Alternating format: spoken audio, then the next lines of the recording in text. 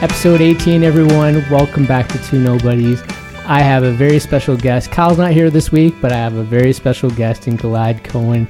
Gilad, it's my pleasure and honor to have just like an old friend on my podcast. I've been watching you from afar, and I'm just so privileged to have you on our podcast. Welcome to Two Nobodies. Thank you so much for having me. I'm equally just so happy to be here. We were saying, right before you hit the record button, how we go back all the way to grade 3, which officially makes you my oldest friend, which is awesome. And I'm number 18. That is great. Like in Judaism, 18 is actually a good luck number. Like my wife and I purposely got married in 2018 because 18 is so meaningful. It represents life. That's crazy, like how the world sort of, do you believe in that sort of thing? Like that kind of like just determinism or like that, are you that like kind of law of attraction kind of person, or do you like that, are you more of that predeterminism kind of person? Like where are you at with that? I guess it depends on what day you catch me on. Let's just say there's days where I totally believe in that stuff. My grandma, we're going to go on a tangent here, but my grandma's a psychic. She's been a psychic since I did not know forever. That. Yeah, she does these coffee readings, and I don't believe in psychics. Like it doesn't make sense. But when I describe my grandma being a psychic, I believe in that. So I guess like when it's convenient for me to believe in these things, I do. But 18, I'm here today. I believe in that. Have you ever had like a reading done or something that was just bang on, and you're just kind of dumbfounded with how somebody knows that kind of information, or just never even pursued that because you just think it's junk? The only time actually was with my grandma, and it was when I was 16 years old, and she usually refuses to do any of this for family. Like my wife and I, we visited my grandma a couple of weeks ago, and I was like, read Britta's coffee, and she wouldn't do it. She just refuses. But when she did it for me when I was 16, the way it works is you drink Turkish coffee. As you may know with Turkish coffee, like the suds are still in the cup, and so when you're done sipping it, you're left with a mug full of these like coffee grinds. And so she kind of swirls it around in the mug, puts the mug upside down, and then the grinds like form an image inside the mug that she's able to read. Yeah, and so she was reading my mug, and the only thing I remember from this thing, again, this was when I was 16, so like 20 years ago, she saw the letters AGR, and then 2 weeks later I met this girl, Amanda Jillian Rafeman, in high school, who became my first ever girlfriend, which was really crazy. And so she saw that and picked up on it. But she also sometimes sees, scary things. Like she's been able to catch cancer, for example, in people before they were aware. And thankfully they were able to go to the doctor and get diagnosed, and they caught it. But she's also sometimes able to see things, sadly, when it might be too late. She sees all kinds of things, but it was an experience for sure. I definitely remember that. I think there's some people who just have a certain energy. My dad would always say that those people who don't really advertise themselves, or just like you said, like your grandma said, she doesn't want to do anything with family, right? Like just kind of, they have this energy, they're able to sort of tell something, but they don't over the top promote themselves. They're not seeking to do readings or whatever. My dad has found, like, he was very much into this stuff. The people who kind of, he felt like were very sort of accurate with things, were just people who, again, didn't want the attention, who actually didn't even want to do the readings. So I don't know, it's kind of interesting. Yeah, that is really interesting. My grandma's not that way. Like anyone who's met my grandma knows she's loud. She's loud in the way she dresses and the way she acts. She wears like leopard print. She's like 80-something years old. She still smokes 2 packs of cigarettes a day. Very vocal, lives on her own. Like she's the type of lady that will like lift up the couch, like get down on her hands and knees at the age of 84 and like lift up the couch to get like a dust from underneath it. Yeah. She's full of life. But I think for her, it comes, I think, from wanting to protect herself or possibly us in case she saw something bad. Maybe she's trying to shield herself from that. But Yeah, interesting. Look, I had no idea we'd even be talking about this today. This is hilarious. Yeah. Why does yeah? It just dawned on me. I thought that was pretty interesting. I do remember, just to give context to people, like Glad and I, like you said, grade 3, we saw each other almost every day. I don't know if you remember that. I remember that fondly. Like coming over to your house, and we'd be playing in the park, playing baseball, playing catch or whatever. From like grade 3 to grade 5, it was almost every single day. And then, sleepovers, all that stuff. Like this guy was he's my guy, like for a number of years, and then you kind of just drift apart. So it's always heartwarming when you can kind of connect back with somebody, and you just kind of see where the conversation goes. But I'm just, again, so thankful you came over. I was telling my wife Michelle, I said a simple but very fond memory as well, and you brought up your grandmother, is every time I would come over, she would give me a full-size Kit Kat bar, and my wife was just like, a full-size one? Like that's wild. Like, nobody gets the full-size Kit Kat bars. I was like, I know, that's why I went there every day, like, was to get these Kit Kat bars, right? Like, that's crazy currency. That's like $100 bill when you're in grade 3, is a full-size Kit Kat bar. For sure. For sure. But you reconnected with me about a month ago. I think on Twitter or LinkedIn, I can't really remember. Yeah, but it really made me reflect on our friendship and some of those memories that are popping up with you. Similar, they did similarly with me as well. Like, I remember your house very well. I remember that we would hang out in the basement. I remember exactly where that TV was and how the couch was right across from it, right up against the wall. I remember you had this big backyard, and your parents, I think it was both your mom and dad, were really into gardening and growing vegetables and herbs in their backyard. And that was the first time I'd ever seen that. And I actually really reflected on how you were really the first non-white friend, like racialized friend, I ever had. And really? I was exposed to, yeah, for sure. I mean, there were other people we grew up with, but you were definitely the closest. Like, I spent time in your house. I was like an extension in many ways of your family, and you were an extension of ours. And so I was, through you, exposed to new culture and just a different way, which I'm also really, really thankful for, because, I mean, at that age, it's important to be around different people and different perspectives. And yours represented a very first in my life, for sure. That's cool. Yeah, I mean, you were at my birthday parties, and they were like East Indian birthday parties, and I don't even know if I'm sure my mom made Indian food for birthday parties, and I was probably like, oh God, like, we should be serving them pizza. Like, this is not working out. Yeah, good times. We both experienced that, though. Like, I actually struggle a lot, because obviously your podcast listeners, I don't think this is video, they can't see me, but I have white skin. Oh, it is video. It's going on YouTube, video. Buddy. Oh, yeah. It is? Okay, great. Sorry, I should have told you that, but you look great. Thank you. Hey, listen, we did an hour of makeup before I jumped on here, so I'm thankful for that. But obviously, like, I look white. I am white. I sometimes struggle with this whiteness also because I'm also from the Middle East. I'm Jewish. I experienced life in different ways. And so we immigrated to Canada when I was 1.5 years old. I wasn't born here. And similar to you, like, I would go to school and I'd be like, damn it, Mom, like, stop giving me falafel and hummus. I just want, like, the cheese sandwich. Like, I want the, like, Dunkaroos, not this bag of, like, stinky olives or pickles. And so, similar to you, like, I think I was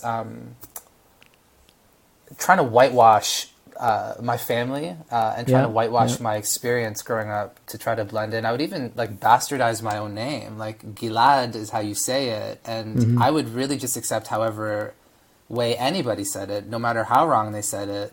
I would say things like Glad. And my mom was always like, that's not your name. It's not Glad. What is Glad? And it was I guess, my way of trying to blend in and not try to stand out too differently. That never even crossed my mind that you were probably going through somewhat of a similar struggle. Because, I mean, the school that we went to was largely Jewish, and you're a white guy. And so I was like, oh, this guy fits in naturally. Like, for me, there were very few, minorities in our school growing up. And so I definitely felt sort of outcasted, or felt that sort of bit of pressure, not sort of wanting to show off my culture. And that took a while to kind of work through, and I almost feel like, I was just gonna say, I almost feel like, folks who, like, newcomers who come to Canada today, like, I don't know if they have to face that sort of similar, there's probably some challenges, and I'd be curious to, I mean, because you talk to a lot of interesting people, but I can't imagine it's almost maybe the same kind of challenges, or you don't have to necessarily hide your culture as much. Like there's a greater willingness and tolerance in our society, but of course there's still a lot of challenges. So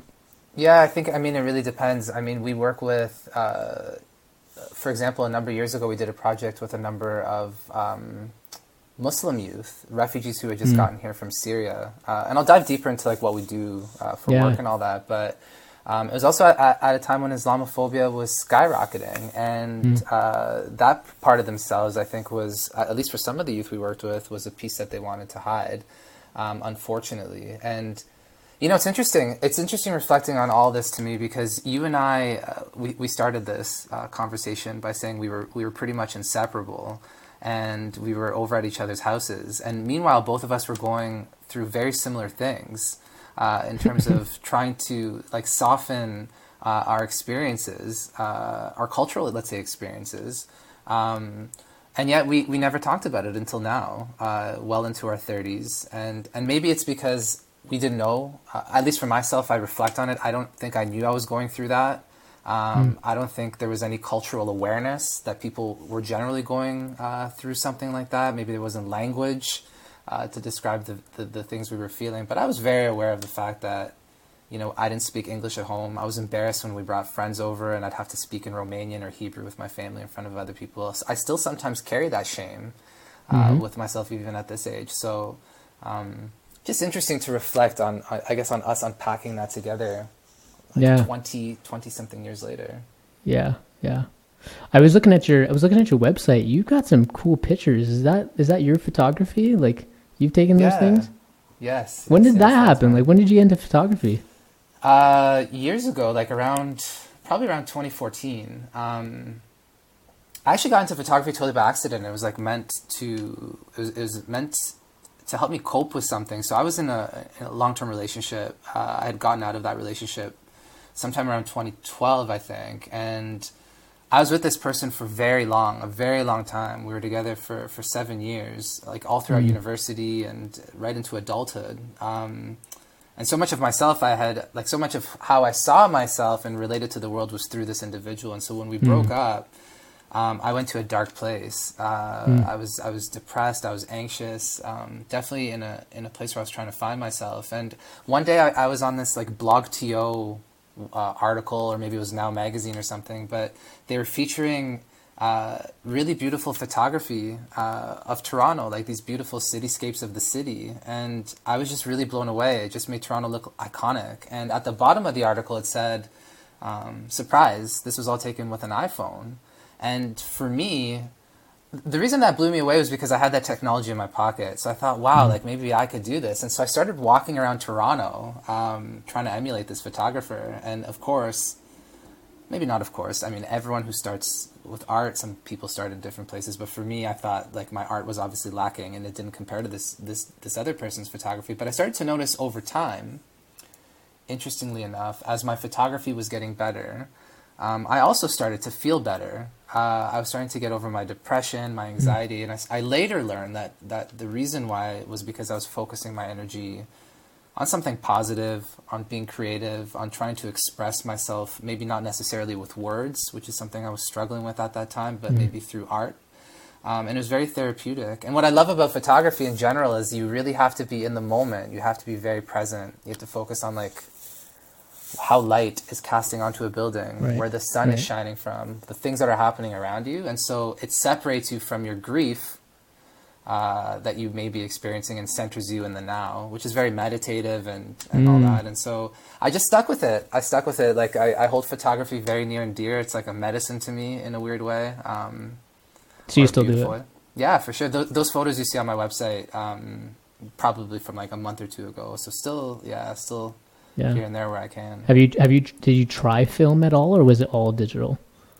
It's all digital, yeah. I have a film camera laying around. I'm just terrified to pick that thing up. I'm also very, I can get carried away, let's say, with my interests. If I go camping once, all of a sudden, the next day I'll go and spend $1,500 on camping equipment and become a pro camper. I don't even want to open up that film camera world because I've invested so much into digital. Yeah, that's pretty cool. tell me like sort of what happened sort of post high school and sort of kind of getting to now. Because I know you went to Laurier, and for people who don't know where Laurier is, that's in the Kitchener-Waterloo area. I'm from the University of Waterloo, but no competition, but that's just what it is. But yeah, I know you went to Laurier, but I actually don't know really kind of what happened after. Like I know sort of having obviously kind of read up on you and North Korea and all that, but maybe if you don't mind, sort of just talking about that. Yeah, so definitely shout out Laurier and shout out Waterloo. You guys definitely had the brains, but we had the Vanier Cups and the athletics. Oh, for sure. That was sort of the divide there. But I went to school for communications and psychology. My big ambition, like even when I was growing up, was to get into TV, radio and TV. I was like hell-bent on becoming famous. I don't even know famous. Can I stop you for a second on that one? Because I swear I do remember you telling me this. I'm not even lying when you say that, because I do remember us actually having a conversation and you were saying kind of like, hey, what do you want to do? Like this was like kind of early high school. And I do remember you saying about being famous. I swear to you that is not. So when you're saying this right now, I'm like, that is a thing. I remember this about you. That's hilarious, because I wonder if you're the only person I ever told, because now I'm thinking back, I'm like, that's such a shallow thing to want to be when you grow up. But I wanted to be out there. I wanted to be like present in some sort of way. And so for me, I think I was expressing that through wanting to be on radio or TV. My grandma, going back to my grandma, who I love, obviously, would always say, you can be one day Endelson Koepel. Which I guess I went to Laurier to try to become Anderson Cooper, the CNN anchor. And I realized when I went to school, actually, that I probably went to the wrong school for what I wanted to learn. I think what I maybe needed was more hands-on training. As you know, university can sometimes be very theoretical. And I was also in this really weird place. I'm going to go on a quick tangent here if you don't mind. But I went to school probably at the worst time you could go to school to study communications, because social media was not a thing.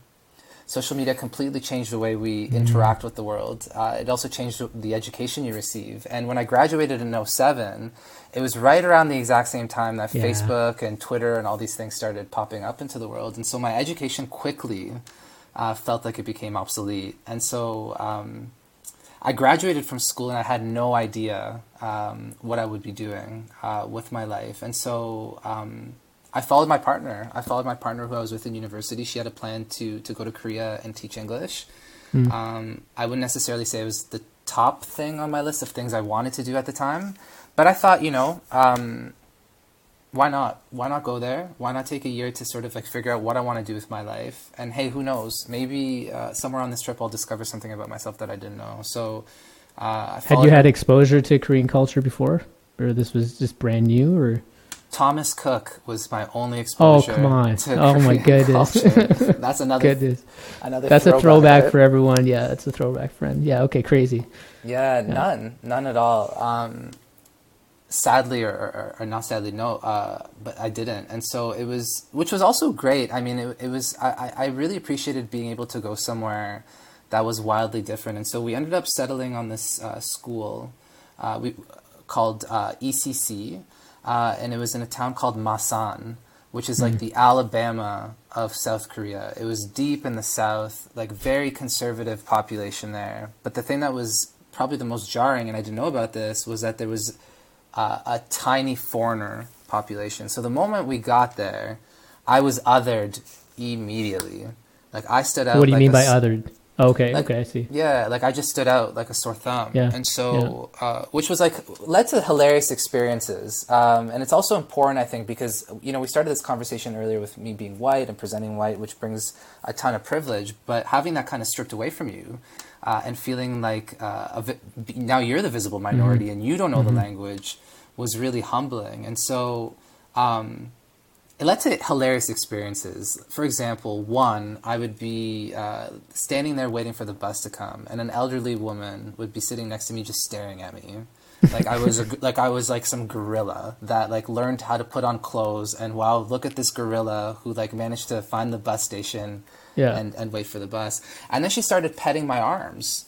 because I have hair on my arms, and most Korean people, I guess, don't. And she was just really fascinated by who I was. And even another real quick story that I laugh at sometimes is in Korean culture, they have these things called jjimjilbangs, which are bathhouses. And they're very different. Obviously, we don't have these here in Canada. You go there, men and women, they go into separate rooms, and then you completely strip naked. All of your clothes are off, and you're just walking around this like huge bathhouse with other men, naked. And so I have some tattoos. I also have, chest hair. Again, I look very different. And I would be standing there in the mirror, kind of like, bathing myself. And through the mirror, I can see all these Korean people staring at me. And I would then turn around and no one is staring at me. Like they would all just like quickly turn away. And then I'd go back to looking in the mirror again. It was like this magic evil mirror. And again, they would start looking at me again when I turned my back to them. But it was a very, let's say bizarre but humbling experience. And it wasn't all negative. I learned a ton about myself in Korea. I had a wonderful time teaching young people. And of course it led it helped lead to what I'm doing today for a living. It's interesting because like whenever the times I've been to India, I stick out like a sore thumb. Like if you're someone who is from Canada or the United States or just not born, they know that. And so they will stare and look at you and, one day I'll be taking my wife who, is white and she's just kind of a little bit terrified of what's going to happen to her because there'll be stares and Indian people do not turn around. Like they'll continue staring at you. Like I feel like there's like a little bit of like that shame kind of culture in Asian culture sometimes. So I can see that playing out because I have some Korean friends too. But Indian people, they'll just continue looking at you, man. Yeah, which would obviously make for an uncomfortable experience no matter what. Yeah, definitely follow up with me after you do that trip. I hope, obviously I'm paying attention to the news with what's happening in India with COVID, and it's absolutely terrifying. I hope and pray that stabilizes so you can take Michelle on that experience. It's been so sad. Like my grandmother, she lost both of her siblings in the last month, and she's about 93, and so she lost like her younger sister and her older brother, and it's just to COVID. And it's so sad. Just people are not getting oxygen over there, and everyone gets cremated, right? So the crematoriums are maxed out, and it's a dire situation for sure. Yeah. Absolutely heartbreaking. Yeah. Really, really heartbreaking. Sorry to hear that. Yeah. Yeah, it's sad to see. It's interesting because she's like now the last one in her family in her 90s, and it's like she lived a life and she's seen a lot of tragedies and a lot of great things. But I kind of wonder what she's feeling like. It's like at that age, like I'm the last one left, right? Like out of 6 siblings, so. Wow, that mirrors exactly my my grandma. I mean, she's a little younger. She's 84, but she was one of 6 siblings as well. I had that thought the other day, actually, about my grandma too. What it must feel like to be the last one standing and to have that memory of all these other people that used to be around you. Does your grandma live in India or in Canada? Luckily, she came to Canada she came just in time, essentially, before everything kind of ramped up over there. So she got vaccinated, which is great.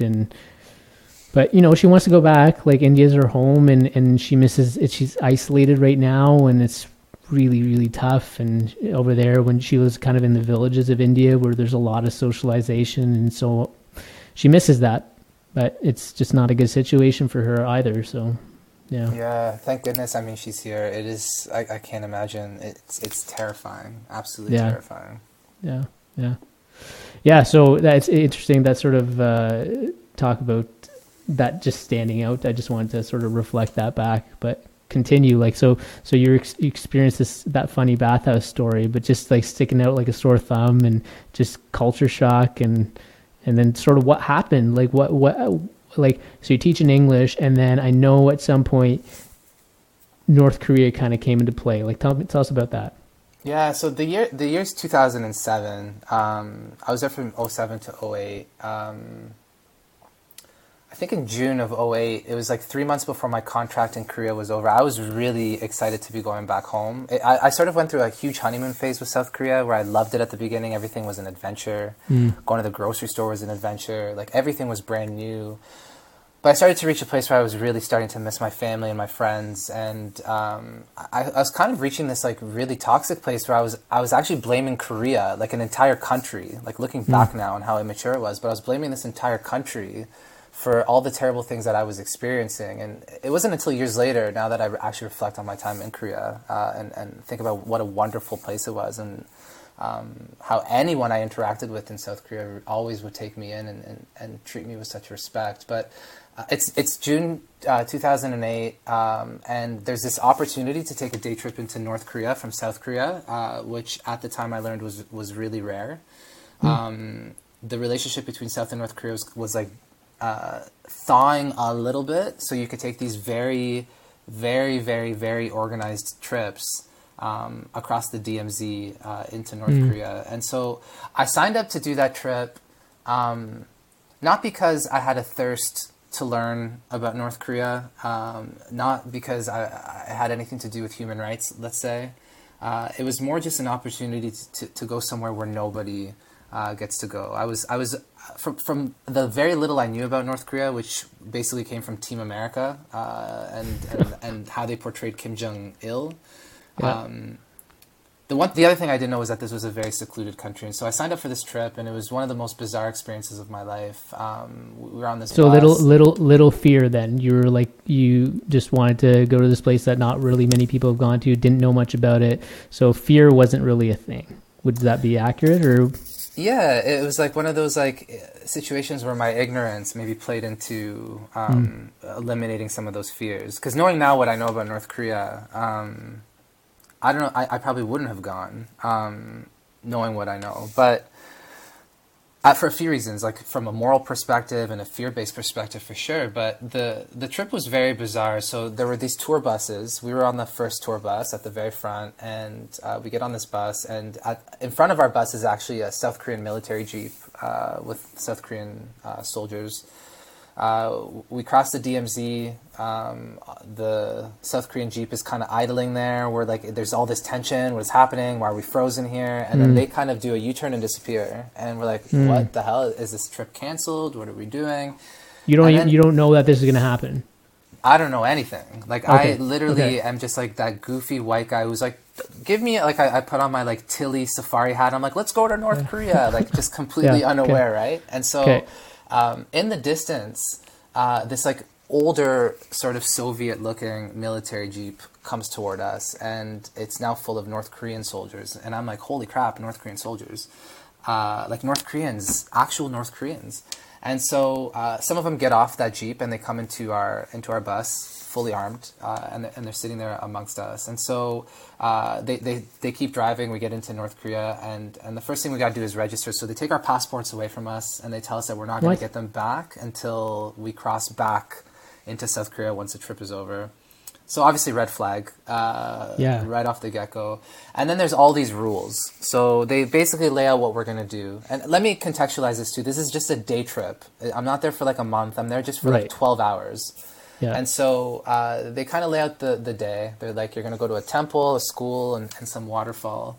And when you go there, make sure that you only take pictures of the sites and nothing else. So don't, like at the school, don't turn around and take a picture of the city. Only take pictures of the school. Only talk to the folks on your trip. Do not talk to any other North Koreans. And when we get to these sites, also there's rules on what we where we can go and where we can't. So they would say, for example, that tree over there.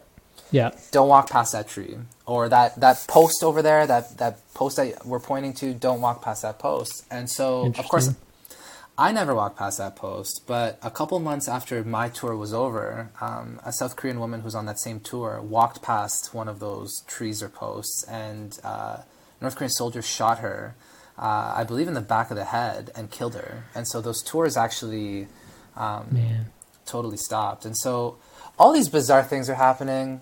I'm having conversations with folks. I'm like, how are you today? And they'd be like, North Korea is the greatest country in the world. And I'm like, that's a very bizarre way to answer that question. It feels unnatural. And then like when we went and had lunch, they would serve us Rupesh, honestly, the biggest meals I've ever had. It was like 10,000 plates of food just for myself. And so I got back to South Korea after that trip was over. feeling very disappointed, actually, and feeling very confused. I was like, where was I? That felt very unnatural. It felt very bizarre. Actually, I should also say, when we crossed the border, customs agents went through our cameras, all of us, like 12 buses of people, and went through every single photo one by one to make sure that we weren't taking photos of things we shouldn't be taking photos of, and then they would give us our passports back. So I'm back in South Korea now, back home, and I hop onto Google, and I typed in something like, what is North Korea, or what the hell is North Korea? And it sent me down, honestly, like a life-changing rabbit hole. I learned that this was a country where over 1 million people starved to death from a famine in the 90s. I learned that it was illegal and impossible to leave the country. You needed a visa to travel from one city to the next. So if I want to go from Toronto to Guelph, you need a visa. There's no access to the internet. It's impossible to make an international phone call. And at the time, if you commit a crime, or even a perceived crime, not only do you get sent to a concentration camp, but so do 3 generations of your family. So to really put that in perspective, you and I can be sitting here, and my Uncle Haim could be, at home, hungry, and he can say something like, I blame the government for my hunger. And someone can overhear that, come and detain him, and then literally pull into this house and pull me out of this interview and throw me into a concentration camp. And so having grown up Jewish, having had Holocaust survivors in our family, obviously this shocked me. The fact that concentration camps in general still existed shocked me, and the fact that at that time there were an estimated 200,000 North Koreans inside of them really shocked me. And so I became obsessed with North Korea. That sort of passion, and that very personal passion, let's say, really fed into this obsession. So I started reading every book I could on North Korea, watching every film, and then eventually I started working with North Korean refugees. So I ended up going back to school. I got a degree in international development, a postgrad degree, and eventually I started working with North Korean refugees. So I was helping with resettlement in South Korea, and here in Toronto, volunteering with an organization called Han Voice. When you were first sort of reading up on things and you were learning about these sort of atrocities and tragedies, was there a part of you that just didn't want to believe it? And did you feel like you just was just like, this can't be real, and like you just needed to validate this another way? Like, I would assume that when you started working with those refugees, like that's when things maybe came to life, perhaps? Yeah, it's a good question. I've never really thought about that, but processing it now, I think it was very real, actually. Everything that I was reading was very real. It was unbelievable, not in a literal sense, just unbelievable in a how is this allowed to be real kind of sense. And I think what had happened was I became so passionate and so driven. It's like that camping analogy. Like if I go camping once, I gotta be the camping master. It sort of became the same thing with North Korea. And so I became obsessed with wanting other people to become as aware as I was. And what I was finding was, this is around now 2009, 10, 11, people just didn't know. I mean, I think we know now a little bit more about North Korea on a human rights level, but at that time we didn't know. We just knew that this was a place where little crazy Kim Jong-il is firing rockets, and they have missiles, and they're building a nuclear bomb, and that's it. But nobody really knew, as far as I know, or as I can remember, that there were all these atrocities. And so it kind of like became my mission, in a way, to get other people to care as much as I did, I think. And where I struggled the most, surprisingly, was with my own family. People who I thought would really get it, having, of course, gone through experiences that were kind of the same. And we're not talking the Jewish experience of the Holocaust. We're not talking about biblical times. We're talking about there's still people in our family who have those lived memories, right? For this not to resonate with them really bothered me.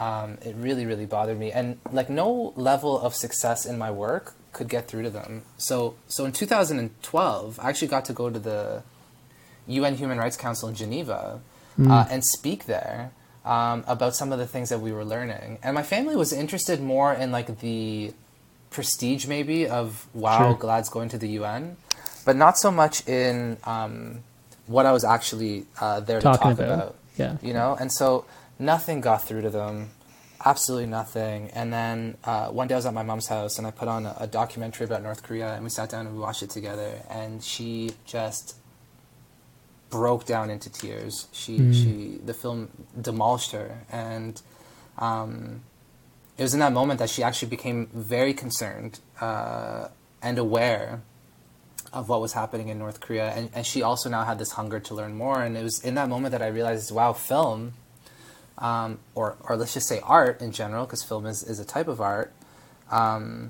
was able to do the one thing that nothing else could, and that was break through to my mom. And I kind of like stumbled across this superpower that the arts have in being able to connect people to really important, urgent stories, which is kind of the seed, not kind of, it's the seed that started the work that I do today. The power of storytelling, right? Like they always say, great leaders are just good storytellers, and there's just something that they're able to do and connect with people in many different levels. And so it's interesting that, you know, that story really kind of got to your mom. What was the first sort of story that you started to work on then, like the story that you started telling? There's a guy in North Korea, from North Korea, named Shin Dong-hyuk. He's the only known person to have ever escaped from a maximum security concentration camp in North Korea. Elements of his story are a little bit blurry, let's say, but what we do know is that he was born in a North Korean concentration camp to prisoners. He didn't know that there was a rest of the world. He's also not unique. Wow. There's hundreds of thousands like Shin Dong-hyuk. He thought that the whole world consisted of prisoners and guards, and he was a prisoner. He thought that on the other side of the fence was just another set of prisons. And from a very young age, he was indoctrinated to say, if you hear of anyone wanting to escape this camp, death. If you hear of this and you don't tell us, death. If you do this, death. Death, death, death, death, death. And so one day he's at his house in this camp with his mom and his brother, and he overhears his mom and brother talking about wanting to escape. And so he goes and tells the guards about this plan, because he's been indoctrinated to do it. And so the next day, they drag out his mom and his mom and brother, and they execute both in front of everybody in this camp. And so they then take him and they torture him. They end up later on they cut off one of his fingers. They literally like rotisserie Even him. after that, him telling them about this plan, they still prosecuted him. Yes, because maybe he had more, maybe he was part of this plan, maybe Wow. he felt guilty and that's why he came clean. And so they tortured him. And later on in this camp, now he's in his 20s, he meets this other man who actually was from outside the camp, who lived in North Korea and was thrown into this camp. And so this man starts telling Shin about life in North Korea. And he starts describing things like chicken and beef and pork. And for Shin, the only meat he'd ever had in his life were rats that he would catch. And so he started to define freedom by one day having this ability to try beef, chicken, or pork. And so he became obsessed. And so one day they're standing by the fence. The older man says, now is our opportunity, let's run. And so they run for the fence. The old man trips and falls, electrocutes himself, dies on the fence, but it creates an opening, which Shin then crawls through. He escapes, breaks into a farm, finds an old North Korean military uniform, throws it on. And now for the first time in his life, at the age of 20, in his early 20s, he's now outside of this camp. And so he eventually ends up escaping North Korea into China, makes his way into South Korea. But as you can imagine, 20 years of trauma and having to unlearn things and having to start over makes him literally, as far as we know, a one-of-a-kind human being. And so I would often share that story just because of the uniqueness of it and also the gravity of what that man had to go through. Where is he now? He lives in Colorado. Actually, he ended up marrying Okay. an American, South Korean American woman, and he's living happily in Colorado. Amazing. And like my understanding is sort of China is like the only sort of known way out, I guess, out of North Korea. Is that right? Yeah, there's I would say maybe three ways. One is to run across the DMZ, which is basically Russian roulette. But imagine the chamber of the gun had 99 bullets, or 199 of them were filled with bullets. That's that. You can try to take a boat and cross the river and make it into South Korea, but that's also incredibly dangerous. The only realistic way, and the way that most people do it, like you said, is through China. So they'll cross a river, one of several rivers between North Korea and China. And then if they make it into China, they then have to escape out of China. So China has an agreement with North Korea where they repatriate North Korean defectors and send them back. And so once they get sent back, they get tortured and murdered and killed immediately. Yeah. And so when they get into China, they have to navigate their way out of China. And so, as you know, China's huge. Trying to navigate through a country where you don't know the language, you're also living in a country that's like stuck in the 70s and trying to understand how things like the internet work or mobile banking or telecommunications is very tough. And so it's like a modern day underground railroad where Christian missionaries, different human rights advocates, different NPOs, NGOs try to funnel these North Koreans out of China and into places like Thailand, Vietnam, Mongolia used to be one of those. And then once they're there, they have to claim refugee asylum. And then usually they end up getting resettled, most of them in South Korea or United States. Some end up making it here to Canada. Yeah. Do you know if China still has that repatriation agreement with North Korea? Oh, totally. Yeah. They do. Yeah. And is there pressure for China to kind of like not have that agreement anymore? Do you know if the international world is pressuring them or at all? Yeah, I mean, they've been condemning them forever, but because it completely goes against refugee law, they're not safe in North Korea, and by law, the Chinese government has to provide a safe place for them to be. But it hasn't really worked. There's tons of, I mean, we could go into this for hours, but it's in China's best interest that North Korea remain there, that they stay happy. If North Korea was to disappear, South Korea / the Americans would be right up on their doorstep. And so they've been propping up the North Korean government since the collapse of the USSR.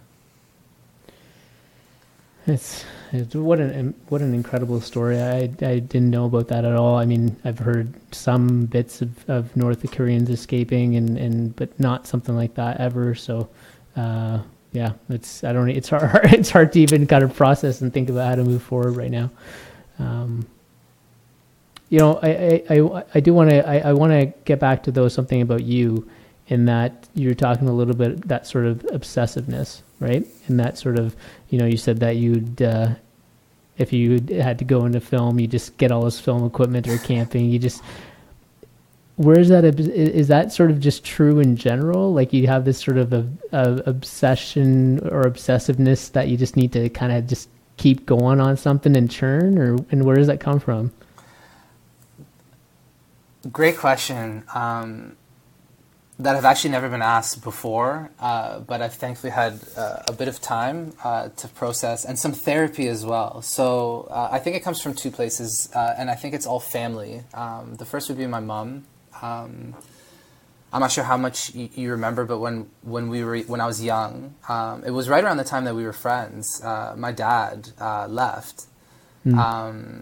We grew up, just for context, I was born in Israel, immigrated to Canada with my mom and dad when I was 1.5 years old. And my sister was born here in Toronto, in North York, shortly after we arrived. And later on, the rest of my family on my mom's side immigrated here to Canada to live with us. So we all were in this house. It was like the Israeli Brady Bunch. It was like my grandpa, my grandma, my uncle, me, my sister, my mom and dad. And so when we were living on a street called Greenbush up in North York, my dad's dad got really sick, and so he went to Israel to be with his father, and he was originally supposed to be gone for 10 days, and he kept extending. 10 days became another 10 days, it became another 10 days, and basically he just didn't come back. And so what ended up happening was while he was away, my mom was getting these calls from the bank being like, your mortgage payments aren't being made, and there's no money in the bank to make them. And my dad was the one that was doing all the banking. He took care of all the finances. He was the one that worked. My mom couldn't even really speak English. Like, she was the stay-at-home mom. And so, long story short, he had committed fraud, and he robbed our whole family, and he took everything, like life savings of my grandma, my uncle, my grandpa, everything, to the tune of like 500 grand, and then disappeared. And so we lost that house. We started bouncing around. Eventually we moved to a different part of North York. And then my mom had to kind of pick up the pieces. And so we lived in a ton of different homes. Actually, when that even happened, like, we were briefly homeless. Like, we had nowhere to go. And so my mom had a friend who owned a hotel or a motel, and we actually like lived in this motel for like a month, like, and still went to school. And how old were you, sir, at this time? I would have been 8 or 9 years old. Okay. And so my mom picked up the pieces, and so she went out and got educated. She learned how to speak English, got her real estate license, and really pushed, and became, looking back, I mean, growing up, I resented a lot of it because I felt like I never got to see my mom. But she became obsessed with keeping the family afloat and above water. And we didn't grow up with very much compared to a lot of other kids. Like, we didn't get to go to summer camp and all that stuff like a lot of other kids used to. But we never felt like we were lacking anything. We never felt like we were missing anything, and life still felt normal despite the sort of rocky situation we were in. So part of that has to do with my mom. I think this like giving it my all with everything. I take no task lightly. If I'm gardening, I'm now a master gardener. Like, even today, I planted like 10 million different things. And the other piece of it, and this is like through the therapy piece, I think actually comes through my dad. And so I didn't grow up with a father figure really in my life. I had my uncle sort of there. My grandpa was there as well. But I was entirely raised by my mom and my grandma. And I think in a roundabout way, it's like my way of proving that I can do something. It's my way of proving that I can do something on my own, and a way of kind of showing the world that I, despite the fact that I was lacking that figure in my life, let's say, I'll still be okay if I work hard enough or if I give him my all. And so I think, you know, it lends itself to many different things. If I pick up photography, I want to become the best photographer. If I pick up camping, I want to become a really good camper. But also, I think it also makes me prone to burning out. It makes me prone to sometimes not being always so balanced, because it's very hard for me to be idle. A lot of times I need to be doing. And so there's the pros and cons, I think, to that kind of way of being. Do you still feel like you're proving something to your dad? No, I don't think so anymore. I wouldn't say so. Like, I think for a long time I was. I think growing up, like, there was resentment and anger in me, and really trying to go one way versus another to prove that I was able to be who I'm supposed to be. But I don't think anymore. I now like more cherish these like traits that I have, and maybe it's a matter of repurposing my relationship to the world and how I've acquired certain memories or skills. But I tend to think more of the positive, that like I got this from my mom, who's a fighter, rather than from like my dad who made mistakes in life. You know, you just told me a few things that I had no idea about, and it kind of reframes my perspective about you and your family in some ways. Because like I said, I was used to getting the big Kit Kat bars, right? And I always saw actually the wealthier side of your family, right? And I always thought that, man, these guys, this is a rich family, right? I had no idea, man. I had no idea about the past. So, you know, I don't even know if I should say thank you for sharing that, but it just kind of changes the way, you know, just appreciate who you are, right? And now I look back at that, like that boy who, you know, was my friend at that age, and just kind of just further appreciate him, right? Because I just thought you had it all, right? And but you, it's not like you ever had an arrogance about you. Like I get turned off by people that way, and so there was never that. But it was just like, okay, he's got it, right? Like, and I always just like, yeah, just viewed you a little bit differently, but not from a place of like jealousy or anything. Just like, oh, he's got a lot of it, right? So yeah, good love, man. Thank you. That's really kind of you to say. It's interesting to be able to unpack all of this, because this is like mountains of dirt sometimes that sits on top of memories that you're not scraping away, and being able to have you here who's like tuning into some of those similar memories, like even talking about being famous and you being like, I remember that, and right now I'm processing that, and I'm saying that probably came from the dad thing that I just talked about, and needing to prove that I can be like bigger than life in some ridiculous way. But that, I think that image you saw with the Kit Kat and all of that, it comes from two things. First is, like I said earlier, despite the fact that we didn't have, we're never made to feel like we didn't have. And so like the Kit Kats were there, but like the trips going anywhere were not really there. Like there were those things that were lacking in life, like the big vacations or like buying clothes or all that kind of stuff. Like it wasn't necessarily always there. The second thing is, and this comes from my grandma. So another thing you may not have known, because I don't think 8-year-olds talk about this, but and I learned, you know, not too long ago about this as well. But when my grandma was 3 years old, she too is the youngest of 6 siblings in total. She grew up in Romania, and her dad had owned this factory. And my grandma was born in 1937, so this would have been in 1940. Nazis came to her home because they were wealthy. Her dad was a factory owner. They rummaged through the house. They stole and broke a bunch of stuff. And then they took my grandma's dad, my great-granddad, and in the backyard in front of the kids, shot him in the head and killed him. And then they shot my grandma's mom, my great-grandma, and she thankfully survived. But now she was in a position where she was poor. She was also Jewish, in a place that was terrifying to be Jewish, and couldn't take care of the kids. And so my grandma was put into an orphanage where she grew up from the age of 3 all the way to 18. And she had a very tough life. Listening to her speak about how she grew up is heartbreaking. Like, had one pair of socks for a whole year. Food was like a slice of toast and butter, and maybe a soup, and that was it for the whole day. And so that Kit Kat, and that, like, if you ever go to my mom's house, the fridge is exploding. There's more food than anyone can possibly, literally more food than anyone's possibly eating.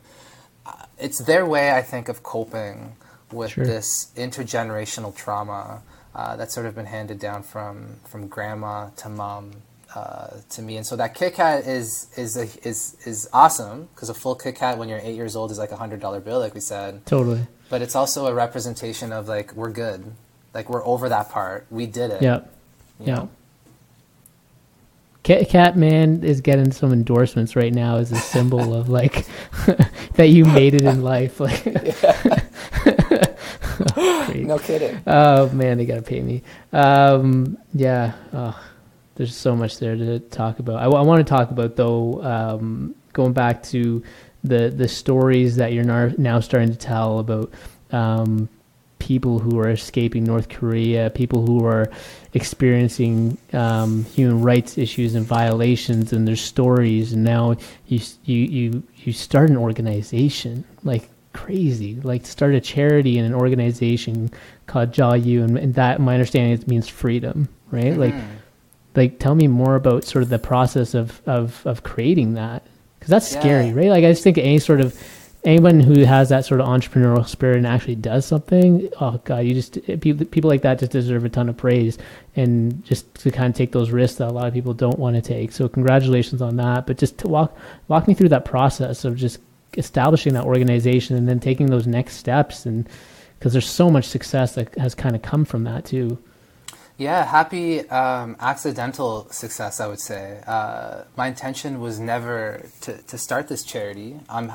Don't get me wrong. I'm happy I did. I'm blessed every day to be doing the work that I'm doing. But it was never my intention to do this. And so, going back to that story with my mom and the impact that film had on her, that North Korean film I showed, I thought, wow, what would happen if I could replicate this experience and put a bunch of people in a room together and try to do this again. Because again, like I was really driven to raise awareness of North Korea. I became very obsessed with getting other people to care as much as I did. And so some friends and I came together and we created something called NKHRFF, which is two things. One, it's a terrible name, which needs, like, it could buy a vowel for sure. The second thing is it stood for the North Korean Human Rights Film Festival. And so we did that in 2012. It was a 3-day event. We screened a bunch of documentary at U of T. We had some North Korean refugees get involved in Q&As, same with some directors, and it was quite successful. Like we never thought we thought it would be a one-time thing. Someone from the Toronto International Film Festival ended up attending, and then they asked us if we would be open to doing it again the following year, but in their building at the TIFFA Lightbox. And so, of course, we said yes. And so the next year we did it again, and again it focused on North Korea. But then we started to think we've got this really big, not big, I mean, it's not a huge festival, but we've got this platform that's really bringing people out. And so why not open up the space to talk about other stories as well, and not just talk about North Korea? And that was happening for two reasons. One, we were getting actually approached by other people who were asking us to share their stories, and we couldn't. And the second is that we were running out of film. As you can imagine, the North Korean human rights film genre, it's not like Hollywood's pumping out dozens of these each year. So seeing the writing on the wall and seeing that if this is something we want to continue to do, we had to open it up. And so in 2014, we rebranded it. We called it Jayu. Jayu means, as you said, freedom in the Korean language. It was our way of sort of paying honor to the roots of the organization. And the North Korean Human Rights Film Festival became rebranded as the Human Rights Film Festival. So Jayu is the name of the charity. What it is today, it is the mission of the organization is to share human rights stories through the arts. We do that obviously through our Human Rights Film Festival that we do now each year in December, which is International Human Rights Month. The festival is now a 10-day festival, so not 3, it's 10 days long.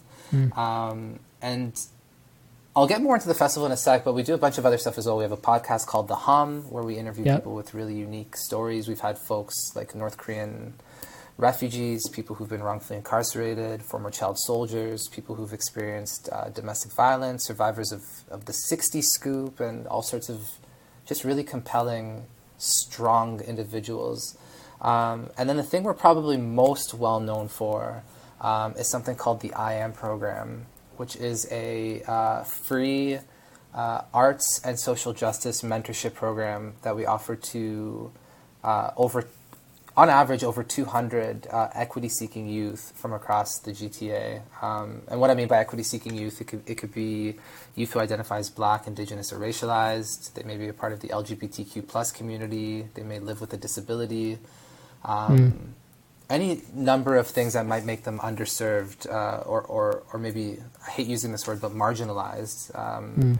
We say equity-seeking. And so we teach youth how to use, there's different cohorts of the program. We teach youth how to use cameras, for example, in the photography program, or poetry in the poetry program, as tools to share human rights stories. And it leads to a bunch of different things like exhibition opportunities, employment opportunities. We connect youth who graduate from the program with actual paid employment opportunities. So we have young kids as young as 14 who now know how to use cameras. We connect them, for example, with Luminato. So Luminato has their big festival, and they'll hire our youth to actually come and be the photographer for their events. So youth are learning to That's show up cool. to their shifts on time, learning to invoice for their work. And even last year through the pandemic, we managed to connect 97, I think, youth to paid employment, which is obviously really important when employment in general became super precarious. And so it's this big, crazy organization now that works year-round.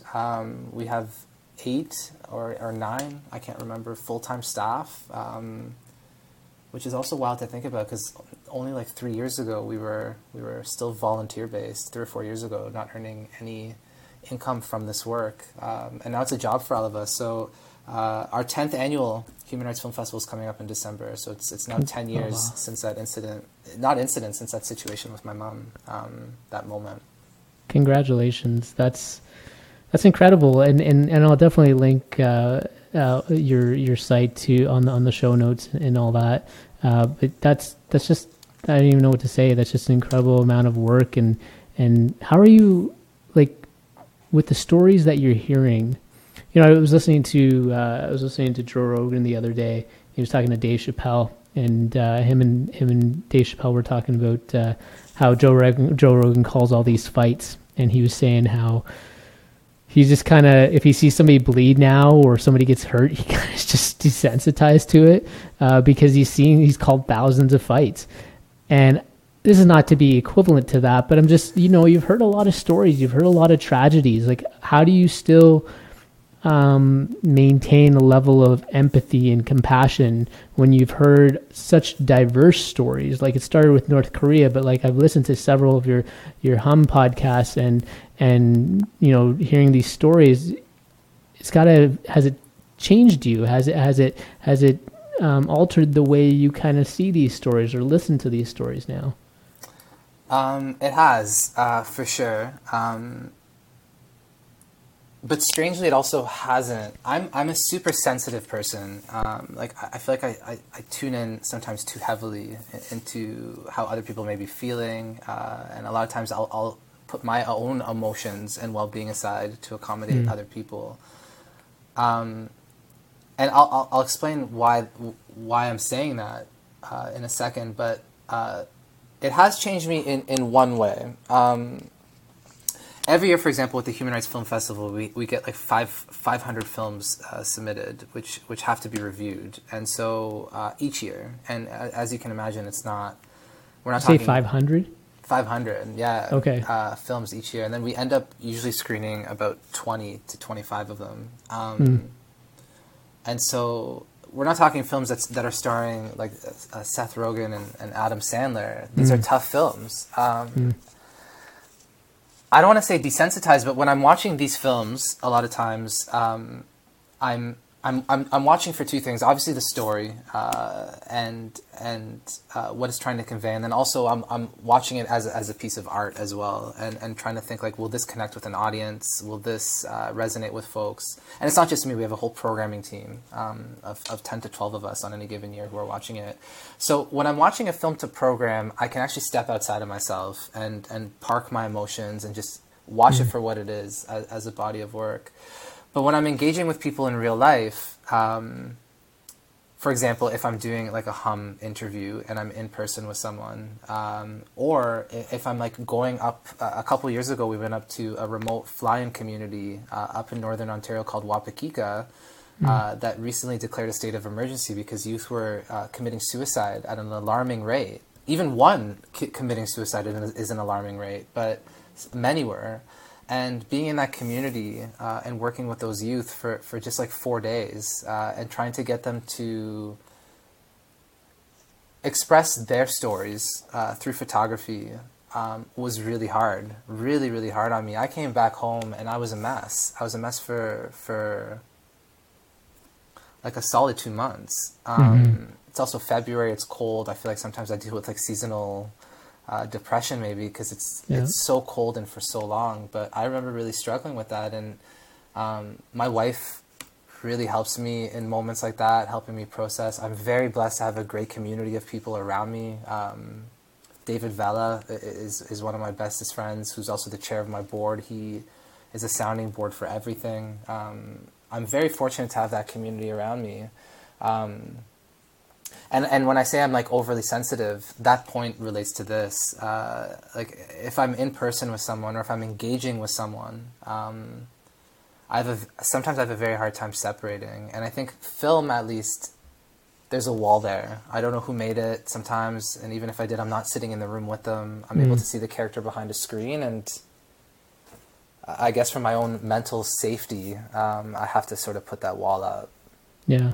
I'm sure it must be hard though to sort of, you say, reject almost 480 films, right? Like that's probably a hard process. And so what would be the things, like, I'm assuming you're looking for like diversity of stories too. Like what goes into the sort of determining the programming of those 20 films? Yeah, so yeah, you hit it on the nose there. Like, diversity of stories is important. You sometimes end up having these really weird discussions where maybe 3 films talk about HIV in Kenya, and you have to pick one. So now you're all of a sudden having this discussion with 11 other programmers about what's the best HIV in Kenya film we have, which is not a discussion you ever imagine having. But we're also you're also watching for relevance. Is this new? Is this because obviously human rights issues and politics change rapidly, so you want to make sure that you're screening something that's relevant.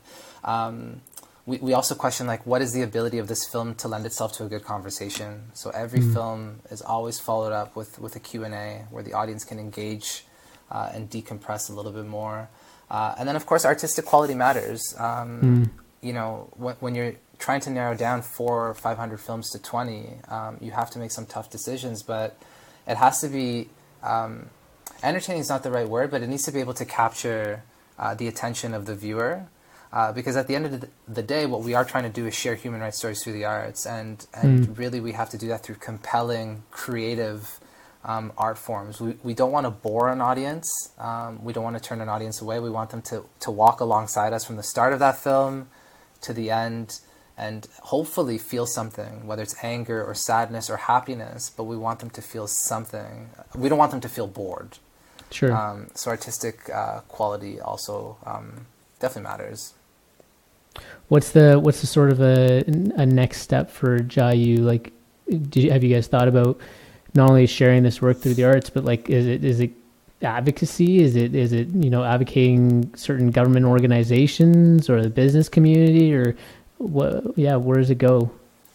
That's a great question. I think for us, we had this to what end debate a couple of years ago. Like, to what end do we exist? And for us, it's really into the awareness piece. There are a ton of really great organizations in the city who are doing remarkable work to solve many of the issues that our films talk about. But I think what we're kind of going for, whether it's through our IM program or our podcast or the film festival, is to sort of recreate that same experience I had with my mom, which is to just get somebody to this was actually the hashtag for our film festival last year, was to give a shit. It's to get people to care, and we actually partner up with a ton of community partners in the city. So if we're, for example, screening a film on wrongful incarceration, the community partner for that screening will be the John Howard Society, which works with wrongfully incarcerated men or folks who are just coming out of the criminal justice system. And so a really great way to show the impact of that is a couple years ago when we screened a film about wrongful incarceration. John Howard Society had a table in the lobby of the cinema, and like 60 people signed up to volunteer for that organization immediately after. So, like, to me, impact is a behavioral change. If you're going to go add your name onto a piece of paper to do something, then that's awesome. Like, we've done something right, and there are organizations that are way more equipped to handle the advocacy piece and the lobbying piece. For us, it's more about sharing those stories, creating an interactive, creative space to share these stories with the world. Very cool. But yes, no, go ahead. You go ahead. No, I want you to go ahead. I was gonna talk about your 4-day work week going on at Jiayu. Yes. But if you had wanted to finish your thought, please go ahead. Yeah, because I'm not sure I answered. So you were saying what's next? The pandemic opened up a ton of possibilities for us. So last year, as soon as the pandemic hit, we pivoted immediately and started offering all of our programming virtually. So the virtual space is something that we're definitely going into. So our youth programming now is offered entirely virtual until it's safe to go back in person. But it's allowed us to start connecting with communities outside of the GTA. We're now offering programming to youth in Northern Ontario. The idea is to start engaging with youth all across this province and then across Canada. And we've also started doing these like free monthly screenings called Last Tuesdays. So on the last Tuesday of every month, we present this free virtual presentation. And so a great way to show just the impact of virtual programming is our first ever one last year in March. Again, we screened a film about a wrongfully incarcerated person, and we had 984 people attend the live Q&A after, which is the largest audience like we've literally ever had. Our cinemas don't even hold that many people. And so there's this really great opportunity right now to engage with audiences, not just from across the province or Canada, but across the world. And so it's trying to understand how can we be leaders in that space, and how can we connect more people virtually to compelling stories. Yeah, I mean, COVID's created a whole bunch of, it feels like it's almost kind of gone, like there's this duality of like, it's kind of gone one way, which is just to shit, but it's also kind of created a bunch of opportunities, and you're expressing one because, yeah, the reach that you would have now virtually, as you described, seems like it far surpasses or much larger than what you would have had in person. No, it's absolutely true. And it has gone to shit in a ton of ways as well. You're absolutely right. One of the ways I can, and I'm taking a bit of a hard right turn here, is just in last week. So last week I got news that one of the youth from our IM program, who I was very close to, I got word last week that he passed away from a drug overdose, and his name was George.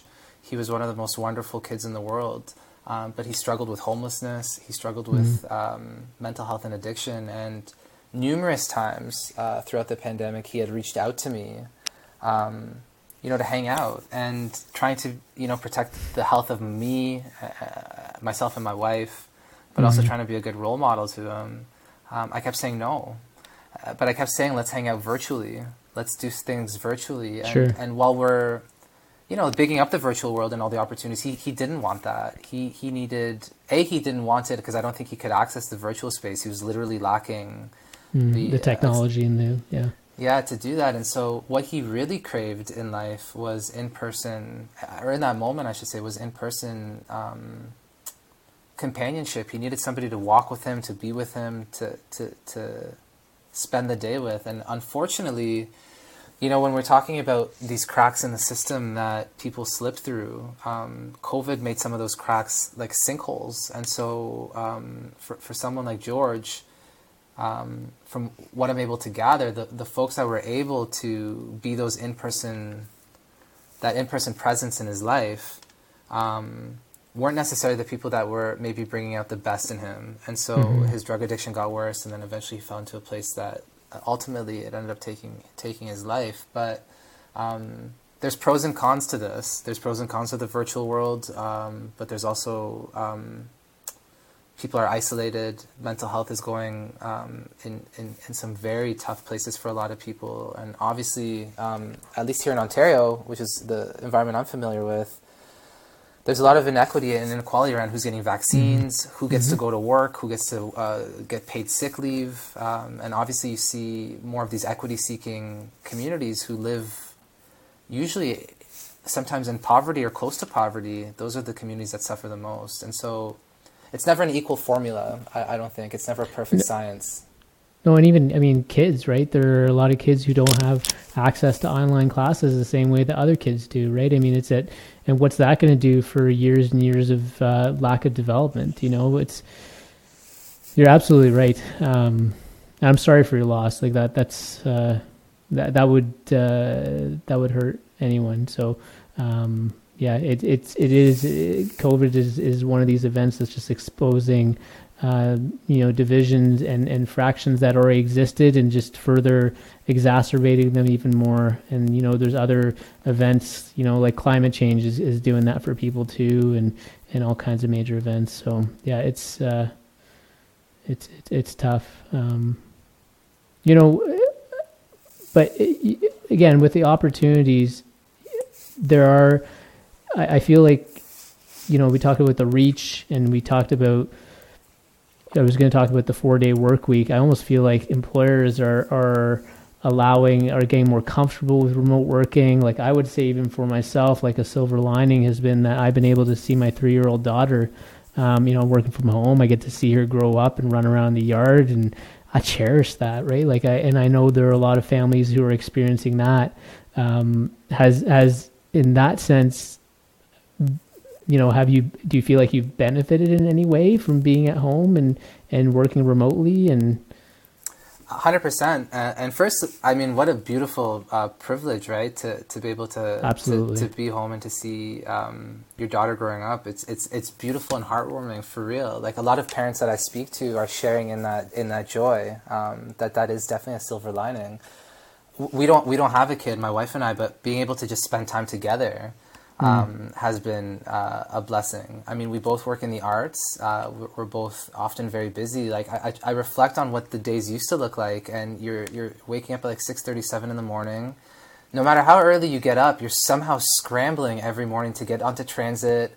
You get onto this packed streetcar or bus or whatever it might be. Yeah. By the time you get to work, you're already in an anxious Spent state. a little bit. Yeah. You're done. And then you're interacting all day, and you're getting pulled into meetings, and you're getting distracted, and then after work there's some social function you got to go to.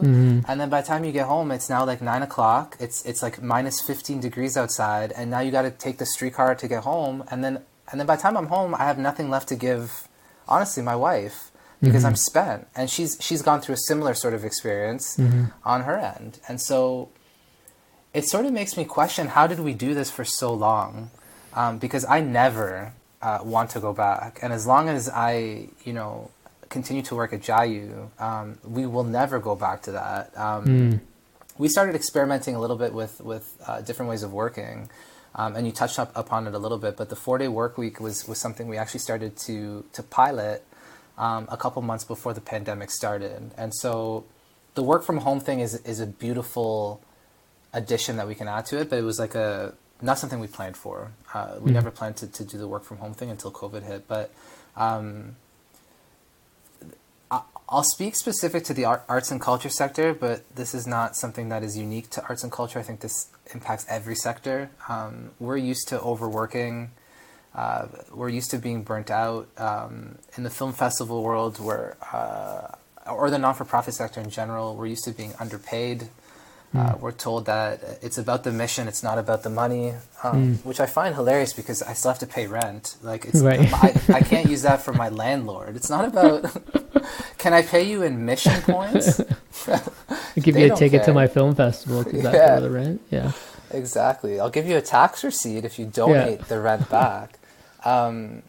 So that way of working, at least for me, was really destructive. And I was used to burning out, and I was used to not getting paid equitably.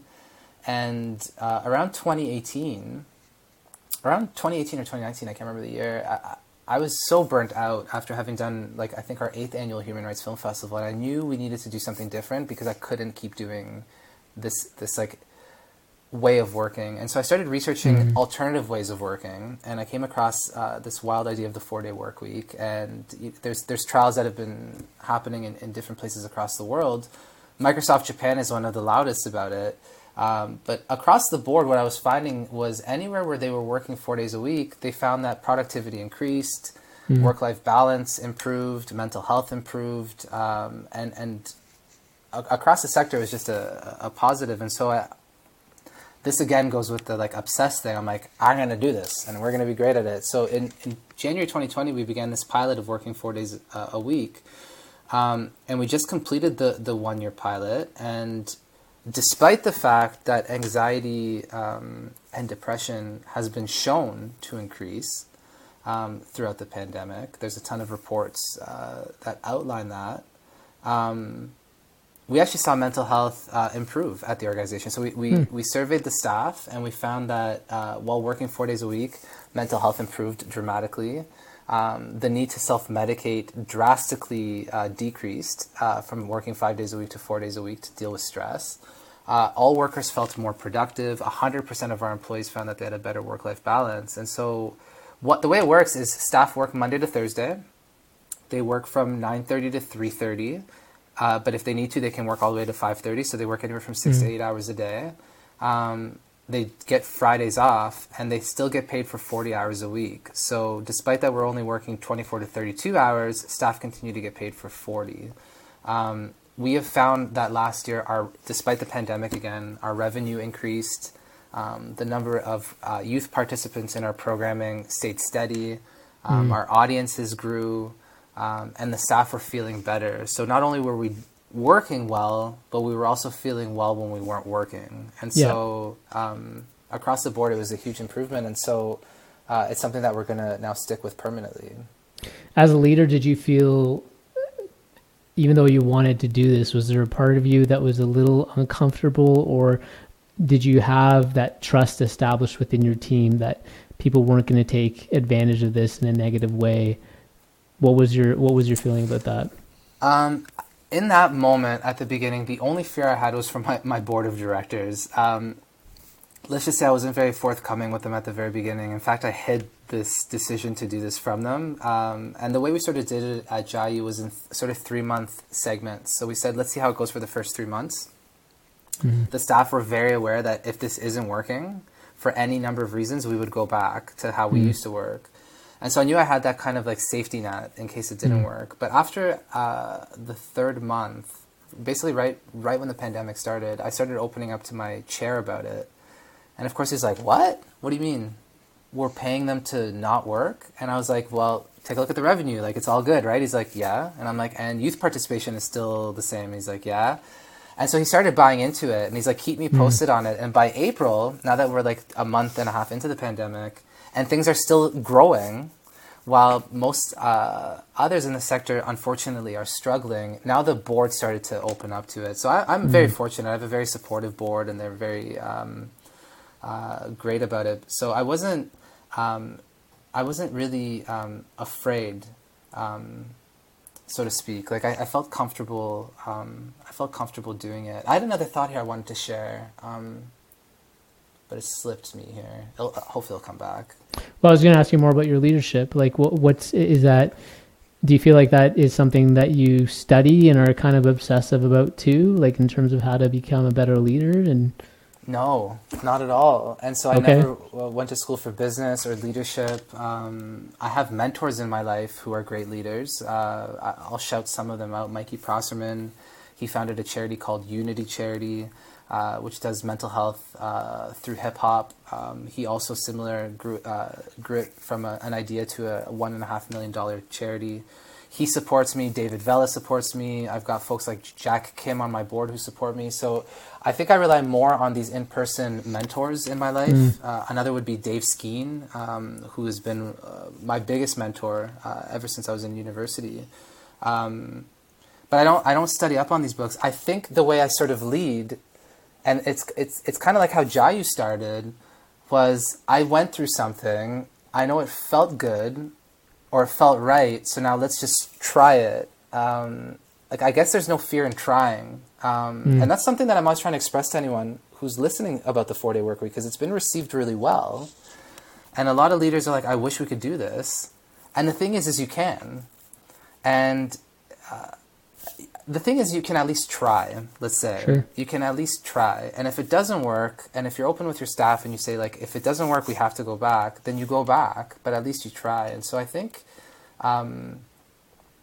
there's no fear in me trying, and a lot of it comes from personal experience. So again, like the IM program that we do, the photography training program, completely came out of that experience that I had with photography. It made me feel better. So when we were working with a shelter, we thought, well, what would it do for the youth in this room? And so the 4-day work week and sort of my leadership is like, I think it would feel good for me, so maybe it would feel good for them. And a lot of times too, like maybe it's a fault. A lot of the ways in which I lead is in asking a lot of questions. And so we'll ask our staff for input constantly.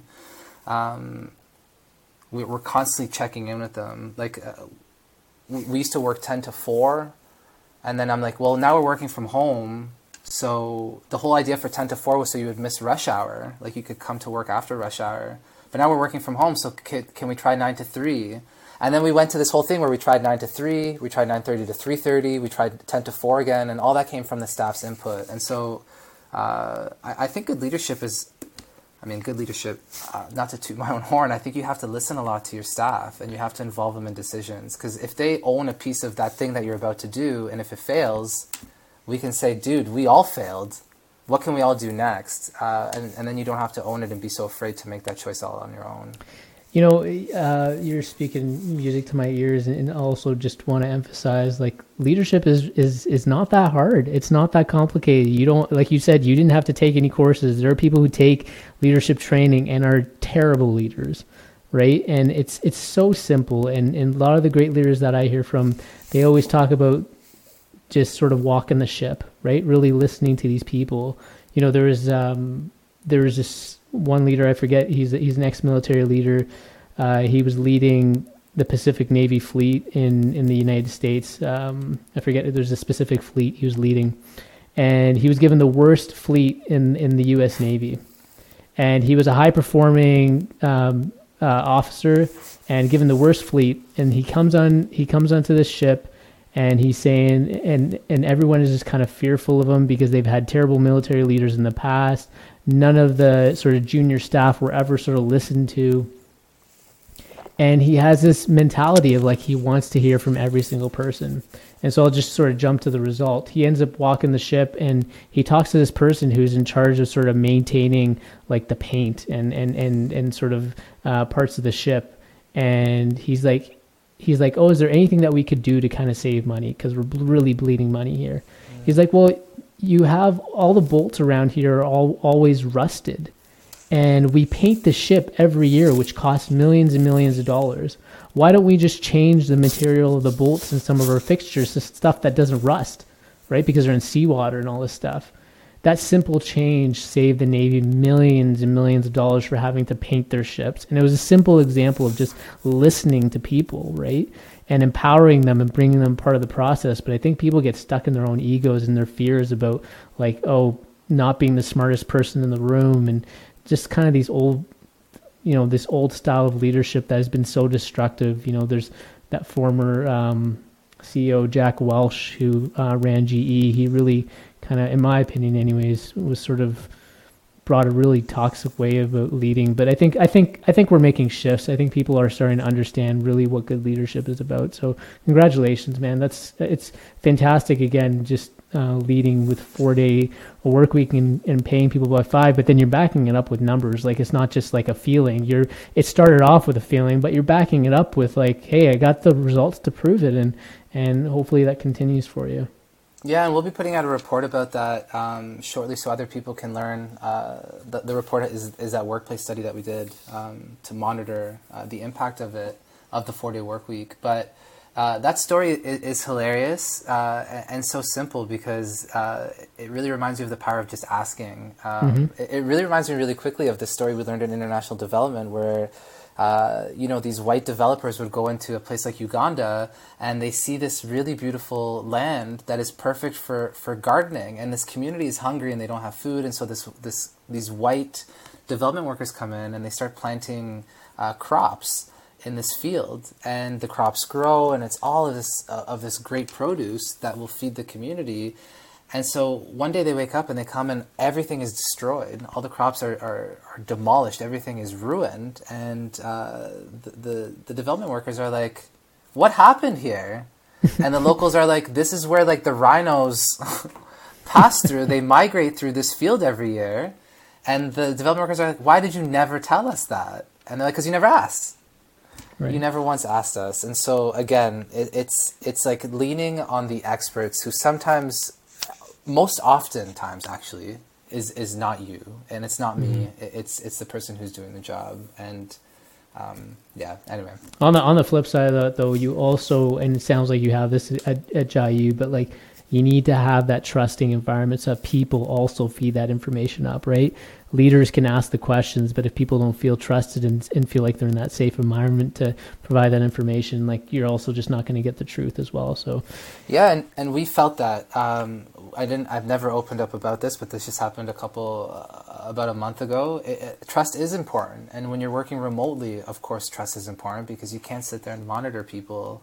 We just hired a full-time staff person who wasn't really working out very well. And we had some suspicions that she may have still been working at her old workplace. And so we ended up finding out by actually calling the number on their website and finding out that she picked up the phone during work hours and didn't know it was us calling, and actually confirmed that she was still working over there 9 to 5 at the same time that we were paying her to work for us. And so we were literally paying her 6 hours a day to work for us while she was working somewhere else. And even on Fridays when we literally pay our staff to rest, she took complete advantage of that to work somewhere else and get paid twice at the same time. So trust does play a huge role in it. And I speak about this often. Culture is very fickle.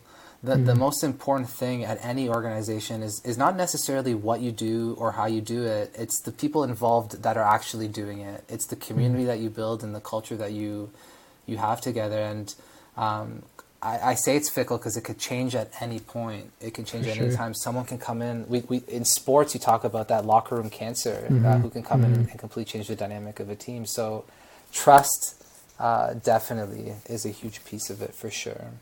Yeah.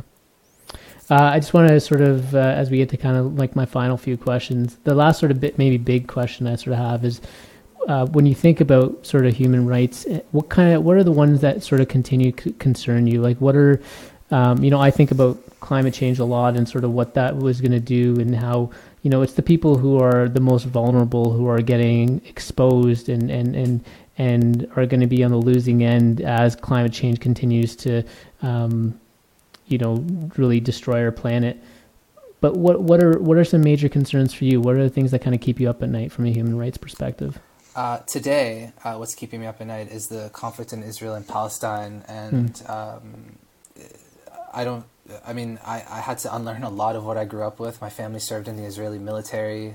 They're very pro-Israel, very, I don't want to say anti-Palestine. I'm not going to take it that far, but it's very one-sided. And I grew up that way. And thankfully, I've been exposed to different narratives. And I'm very troubled by what I consider to be an apartheid of the Palestinian people in Israel. A lot of what I'm hearing from friends and people on the ground in Israel, which doesn't necessarily match what we're hearing in the media, concerns me. I'm very, very concerned about Palestinians today and the injustice that they face at the hands of Israelis. I still continue to check in with North Korea. It's still, despite the fact that we don't work on it day to day, it's still probably the cause I'm most concerned about, especially right now. Like when it goes too quiet about North Korea for too long, that starts to worry me a little bit. Yeah. And then, of course, here in a Canadian context, just in general, anti-Black racism and the continual oppression of Indigenous peoples here in Canada is something that, we talked a lot about last year with the whole George Floyd murder. I sometimes, worry that it's not, it's something we continually need to be working on, and not just when, let's say, the hashtag is trending. So ensuring that equity, like real equity, exists for Black, Indigenous, racialized individuals, as well as LGBTQ plus folks living with disabilities, is always, on the forefront of my mind as well. When I listened to some of your podcast episodes, and there are several, refugees that you kind of had on your show, I kind of wonder what's your perspective on how they view Canada. Like, do they see Canada as sort of a beacon, or do they see it? Are they surprised by that there are inequities that us as born or those who are Canadian citizens kind of see maybe more so than other people? But yeah, what are their views? Have you grabbed onto those observations at all? It's case by case, I think. I mean, a lot of North Koreans that I speak to are just really thankful to live here. So a lot of times that comes with that sort of sentiment. But it really depends. We were working with a lesbian couple from Egypt who came here out of fear for their lives. They were promised a certain type of life when they got here, and they've been struggling with homelessness and housing and employment ever since they got here. And so the Canada that they were told they would have is not the same Canada that they currently live in. And there are a lot of gaps and, let's say, cracks, or as I said earlier, sinkholes that make it really easy for people to slip through. So it's really a mixed bag. I mean, Canada is a safer place to live, for example, for LGBTQ refugees, but there still is a lot of trans hatred here. There's still a lot of anti-gay hate crimes. There's still a lot of work to do. So my two kind of questions I ask everyone. The first one is, if there are 5 people who you would, dead or alive, who you'd want to have a meal with, who are those 5 people? And they could be together or they could be individually. So. Yeah, you sent me this yesterday, and this is a tough one. I've never. I'll just get into it. I'm thinking of having a dinner together with folks, and I'm thinking of different pieces of my life. So I want to have family there. I want to have my human rights side. I want to have a bunch of people. So I'm going to start with my grandfather. My grandfather passed away back in 2004. You got to meet him. He, yep. I'm sure, was one of the guys that gave you your Kit Kat bars. I miss him dearly. I actually wear his wedding band as my own. I want him there. I would love for my wife to be there, just so she could meet this grandfather of mine that I talk about. She'd also get mad if she wasn't invited to this epic dinner that I'm putting together. So she's there to enjoy in it as well. LeBron You're making James me look bad. You're making me look bad because I didn't have my wife and my 5 for dinner. So. Oh gosh! Oh no! It's all good. All good. LeBron James would be there. I'm a huge basketball fan. I also really admire LeBron, not just for his athletic skills, but he's a huge advocate for a better world. I would have Shin Dong-hyuk there, the North Korean that I spoke about. I think having him and LeBron in the same room could do wonders for North Korea. The last is this guy, Ted Simon. He wrote a book, I think in the 70s, or it's based around his experience in the 70s, called Jupiter's Travels. He hopped on a motorcycle in Europe, rode through Europe down from Italy into Tunisia, all across Africa, hopped on a ferry into South America. South America rode up into North America, took a ferry into Australia, Malaysia, India. He basically rode his bike over 3 or 4 years across the world. Cool. I have a motorcycle, and I just have so many questions. I also feel like if the conversation got too dark at that dinner table, he'd have some great stories to share. Nice. Like that. Besides the circle of life, what do you know for sure? Hummus is the best food in the world, no matter what, no matter how much I tried to run away from it as a kid. And despite how people put themselves out into the world, despite how sometimes it doesn't seem like this, everyone just wants to feel loved. Everyone just wants to feel some sort of belonging. So it's important to keep that in mind sometimes when we engage with people, even when they're driving us absolutely bonkers. Yeah.